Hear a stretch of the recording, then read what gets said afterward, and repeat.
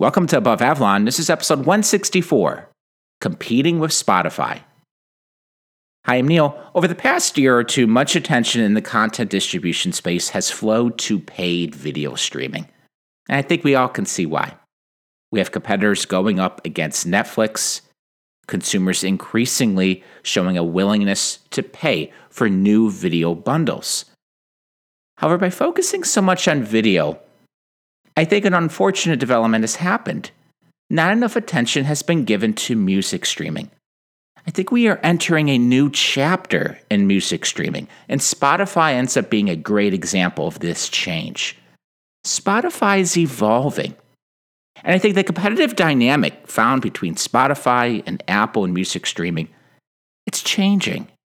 In some ways, the competitive environment is actually evolving as well. In today's episode, we're going to focus on music streaming. In particular, we're going to talk about how Spotify is evolving and why I think Apple should take notice. Spotify sees the writing on the wall. It is going to remain difficult to make a profit from streaming music. This is a company that has reported years of remarkably strong user growth. And yet the high variable cost found for music streaming continues to serve as a financial headwind. I've covered Spotify somewhat closely over the years through the quarterly earnings. And in some ways, those earnings have become predictable. The quarterly results have become predictable. You have a company that reports strong subscriber trends, and yet that's offset by non-existent profit and mediocre operating cash flow. The way Wall Street reacts to Spotify earnings have also shown somewhat of a predictable nature, in which all you're really doing is comparing what expectations are to reality. And so if Spotify reports a really good number in terms of subscriber growth, that causes analysts to raise their estimates for the next quarter, making it that much harder for Spotify to beat those expectations. And I think the opposite is true as well. If Spotify reports a slightly weaker quarter in terms of growth, that causes analysts to get worried. They bring down their expectations and just ends up making it easier for Spotify to beat the next time around. Last week, Spotify reported fourth quarter 2019 earnings. As expected, the results pretty much fit the long-standing pattern. Spotify grew its subscriber total by 23 million in just 3 months. That is a very good number. And I think this is one of those situations where you have a company, after a while, they report such strong growth that you almost get used to it after a while. But 23 million in 3 months, you can't be upset about that if you're Spotify. Even Spotify's cash flow showed a little bit of improvement. However, the numbers still don't seem to reflect a company that grew its subscriber base by 65 million people in 2019. Over at AboveAvalon.com in this week's article titled Spotify is Evolving, I have one chart that does a pretty good job at showing Spotify's growth trends. It tracks the number of people on the free tier and the number of people who are paying for Spotify. They're paying Spotify to consume music. Both the free tier and paid tier are seeing accelerating user growth. So again, that's a good thing for Spotify. And what's interesting is that the number of people joining the free tier, that is now outperforming the number of people who were joining the paid tier. It was actually in reverse for most of 2016, 17, and 18. What does that tell us? I think it's a sign that Spotify is seeing success in growing the streaming music pie. They are attracting new people into the fold. And so these new customers, they are more likely to enter through the free tier, the ad-supported tier, and then possibly migrate to the paid tier over time. If you take an even closer look at Spotify's subscriber base, it becomes evident that the company is seeing much of its growth in geographies where Apple has little to no presence. The takeaway there is that Spotify is becoming a preferred choice for Android users looking for free, ad-supported music. For years, the music streaming war between Spotify and Apple Music was fought over subscriber totals. Spotify and Apple Music are competitors. You're not going to have a situation where people are paying for both Apple Music and Spotify at the same time. This is not like in the paid video space where people are going to be paying for Netflix, Disney Plus, Apple TV Plus, maybe another bundle or two. It's going to be either Spotify or Apple Music. This put a lot of attention on all of the disclosures that Apple would provide. This is the number of people we have for Apple Music. And then, of course, you have Spotify doing the same. And things became a lot clearer when the company went public, and now you get those results on a quarterly basis. At first, consensus thought Spotify had received too large of a first-mover advantage for Apple Music to find any traction.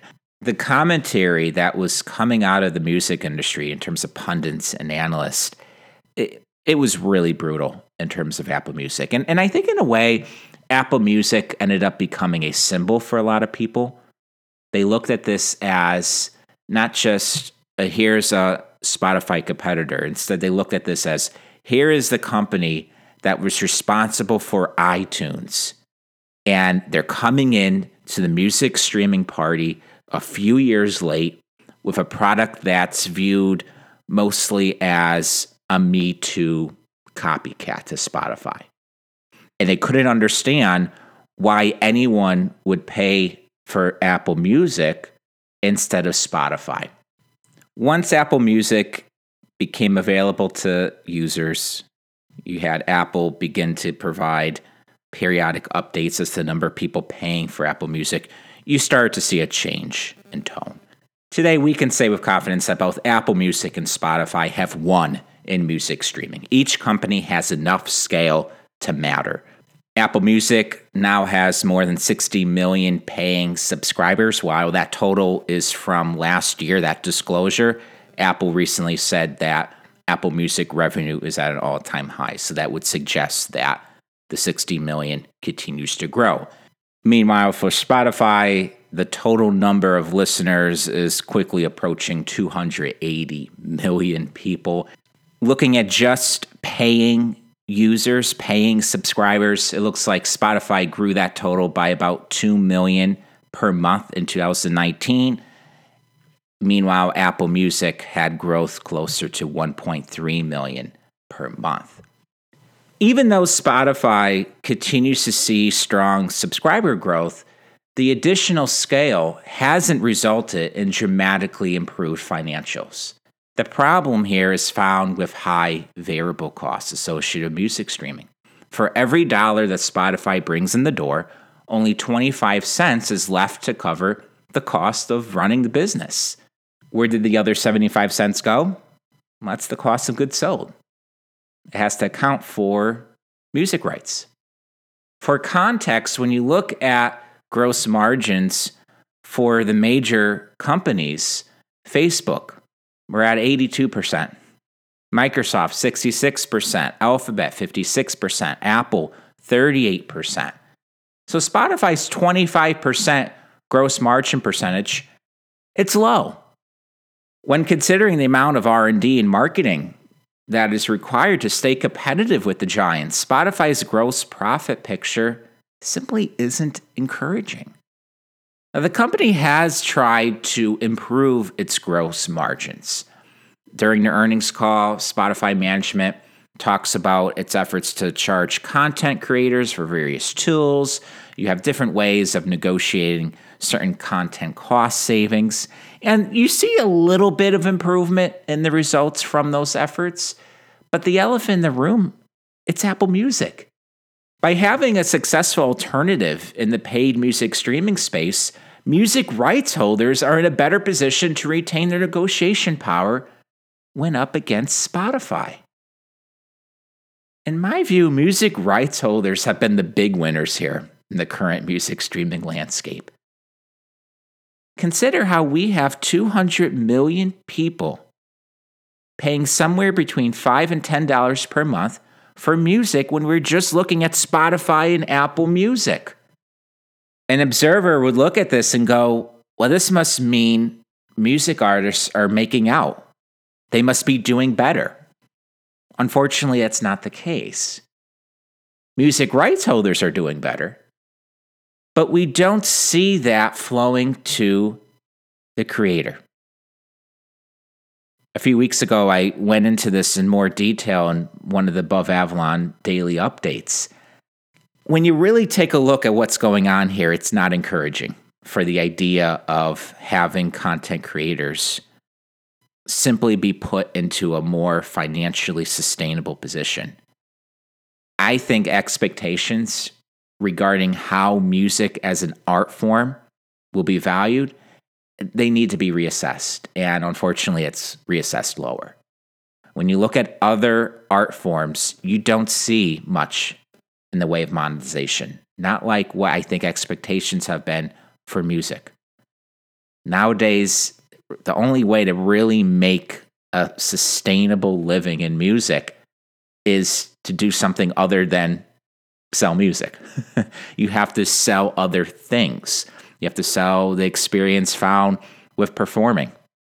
It's a tough business to try to do that in small venues where maybe your fans, they're not going to be grouped in one geography. They're spread out. And so this leaves things like merchandise as a revenue stream, and that may work for some people, but it's hard. And I think a lot of people forget that when we talk about creatives, there's a difference between putting your attention, focusing on creating something, and then having to essentially manage a business, do marketing, do all the stuff that isn't about creating something. What all of this adds up to is I think the music rights holders, they're in a better position here. This brings us to a question. What next?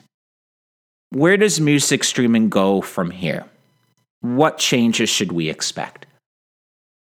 One way of answering that question is to look at what's going on with Spotify. The company is evolving. In early 2019, Spotify began betting big on podcasts. Since the start of 2019, Spotify has spent more than $600 million buying podcast assets. There's Gimlet Media, Anchor, Parcast, and most recently, The Ringer. By getting into podcasts in such a big way, Spotify is trying to evolve from a dedicated music streaming service dependent on music rights holders for achieving profitability to an audio company with a platform delivering audio entertainment to as many people as possible. One factor, one driving motivation here is Spotify's financial picture stands to improve if the company can better monetize its 280 million subscribers. An audio platform consisting of podcasts is in a better position to generate higher gross margins by having people spend time listening to something other than music. With a captive audience of hundreds of millions of people, Spotify is in an interesting position to be more of an advertising company. Management hasn't necessarily kept that to be a secret. They are looking for ways to put ads in podcasts. They think that they are going to be a great place for advertisers to get in front of a lot of people. Spotify's long-term strategy may include having third-party developers create new kinds of audio experiences. The timing for such an evolution looks good for Spotify. We are in the midst of a headphones renaissance set within a wearables revolution. By removing wires, headphones are being transformed.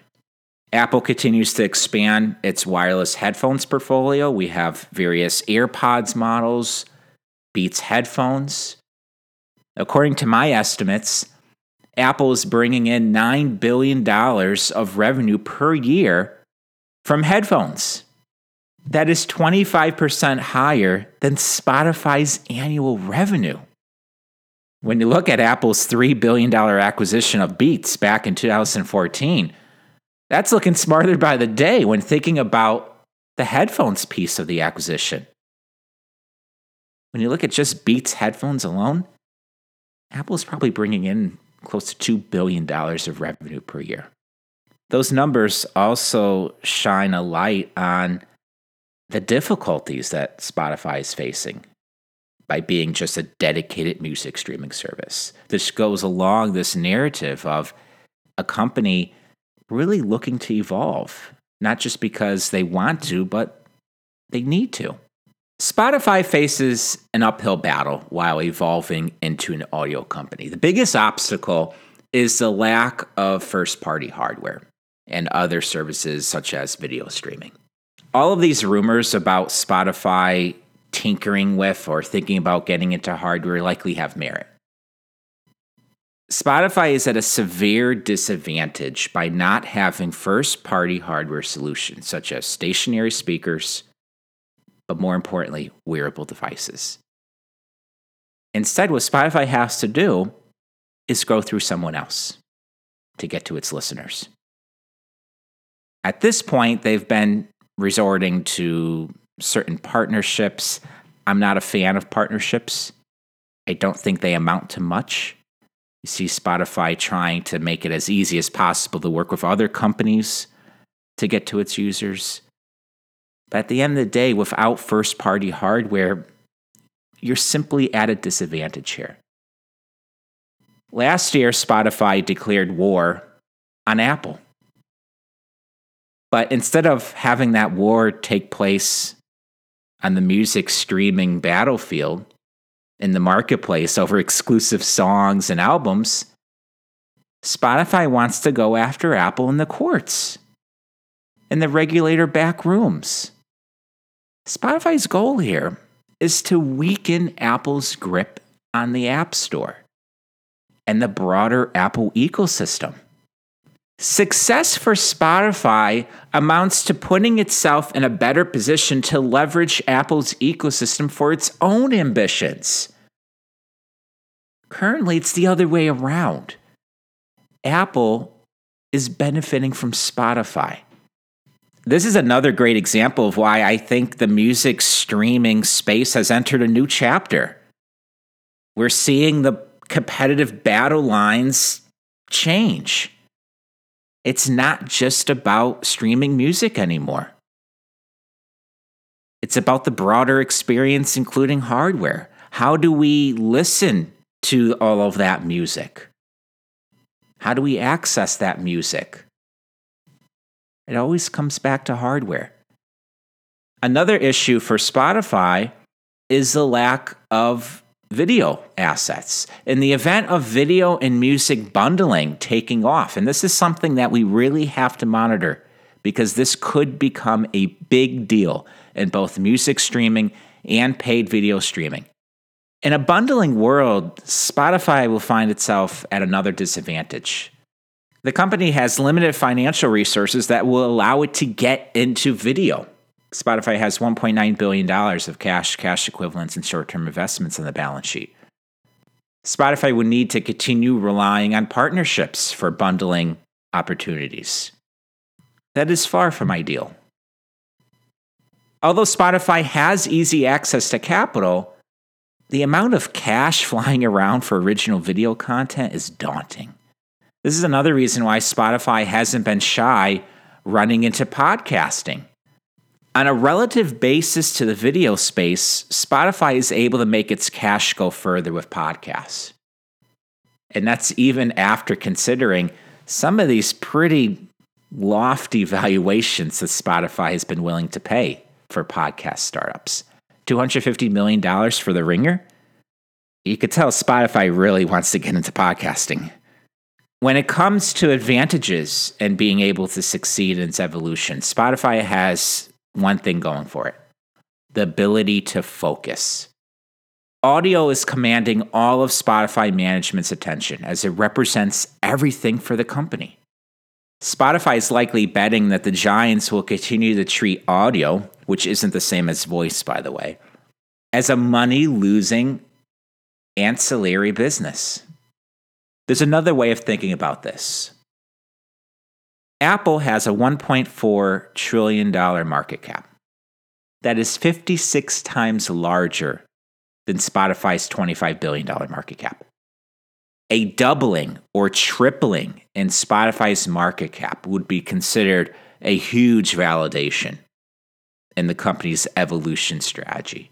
Meanwhile, Apple's market cap fluctuates $25 billion to $50 billion on any given day. To conclude today's discussion, we will look at this from Apple's perspective. How should Apple approach Spotify? In its current form, Spotify doesn't pose much of a long-term threat to Apple. Spotify is a competitor, as I mentioned in the beginning of the episode. People are going to choose between Spotify and Apple Music. The thing is, the overall music streaming pie continues to expand. So it is very well possible that both Spotify and Apple Music can continue to see growth. The thing is, when you look at Spotify today, it's a service that is consumed by a small percentage of Apple users, mostly on Apple's platform. We know the number of people in the Apple ecosystem, 1 billion. We know the number of people who are listening to Spotify. It's approaching 280 million. Not all of those are iOS users. A lot of that's Android. And so when you look at the percentages, it's not that there's a significant percentage of Apple users using Spotify. However, Apple can't and shouldn't ignore Spotify's evolution. One of the more effective ways for Apple to compete with Spotify over the long run is to figure out where the company is headed and get there first. If Spotify is successful at building an audio platform with millions of engaged developers, the company is going to have a beachhead in audio apps. That would make Spotify an app store alternative in a wearables world. In such an environment, audio stands to be a key ingredient capable of augmenting our surroundings. We talked a little bit more about that in episode 159, AirPods as a platform. It is in Apple's best interest to recognize the threat that Spotify could pose and beat the company in establishing an audio platform. Apple can empower iOS developers to come up with new forms of content and workflows designed to be consumed on a range of wearables, along with mobile devices. Along with music and podcasts, there could be room for new mediums and experiences, many that can't even be envisioned yet. In such a dynamic, Apple could then leverage its biggest advantage over Spotify: hardware and a broader platform with various services. If consumers end up viewing an evolved Spotify as something consumed on Apple's platform, instead of looking at Spotify as a platform in of itself, Apple will have successfully countered Spotify's evolution. That is going to do it for today's episode. If you enjoy the analysis and perspective found in this podcast episode and in the weekly articles over at AboveAvalon.com, and you want more of it throughout the week, I do publish a daily email all about Apple. These emails are called Daily Updates, and each update is 2,000 words and typically covers 3 stories. I talk about a wide range of topics. Essentially, if it's of interest to Apple, it is something I pay attention to in the daily updates. Everything from Apple business and strategy analysis, my perspective and observations on current news and Apple competitors, my Apple financial estimates, and full coverage of Apple earnings, product events, and keynotes. A few sample daily updates are available over at AboveAvalon.com. Just go to the daily updates page, and that's going to give you a pretty good look at what each update is like. Scroll all the way down on the daily updates page, and then you will see all of the headlines for the stories that I talk about in the daily updates. And that's going to give you a look at the wide range of topics that are discussed in these emails. The Above Avalon daily updates are available exclusively to Above Avalon members. And so if you want to receive this daily email in your inbox, all you have to do is become an Above Avalon member. Head on over to aboveavalon.com and then go to the membership page. There are 2 membership options available. It's either $20 per month or $200 per year. While the daily updates represent the cornerstone of Above Avalon membership, members also have other privileges and benefits, including access to my Apple earnings model, Above Avalon reports, email priority. There is an archive available so you can go back and read previously sent daily updates and reports. And there is a forum so you can chat with other Above Avalon members. I am proud to say that Above Avalon is fully sustained by memberships. So if you are currently an Above Avalon member, thank you for your support. And if you are planning on becoming an Above Avalon member, I thank you in advance. With that, I will conclude today's episode. I will talk to you all later.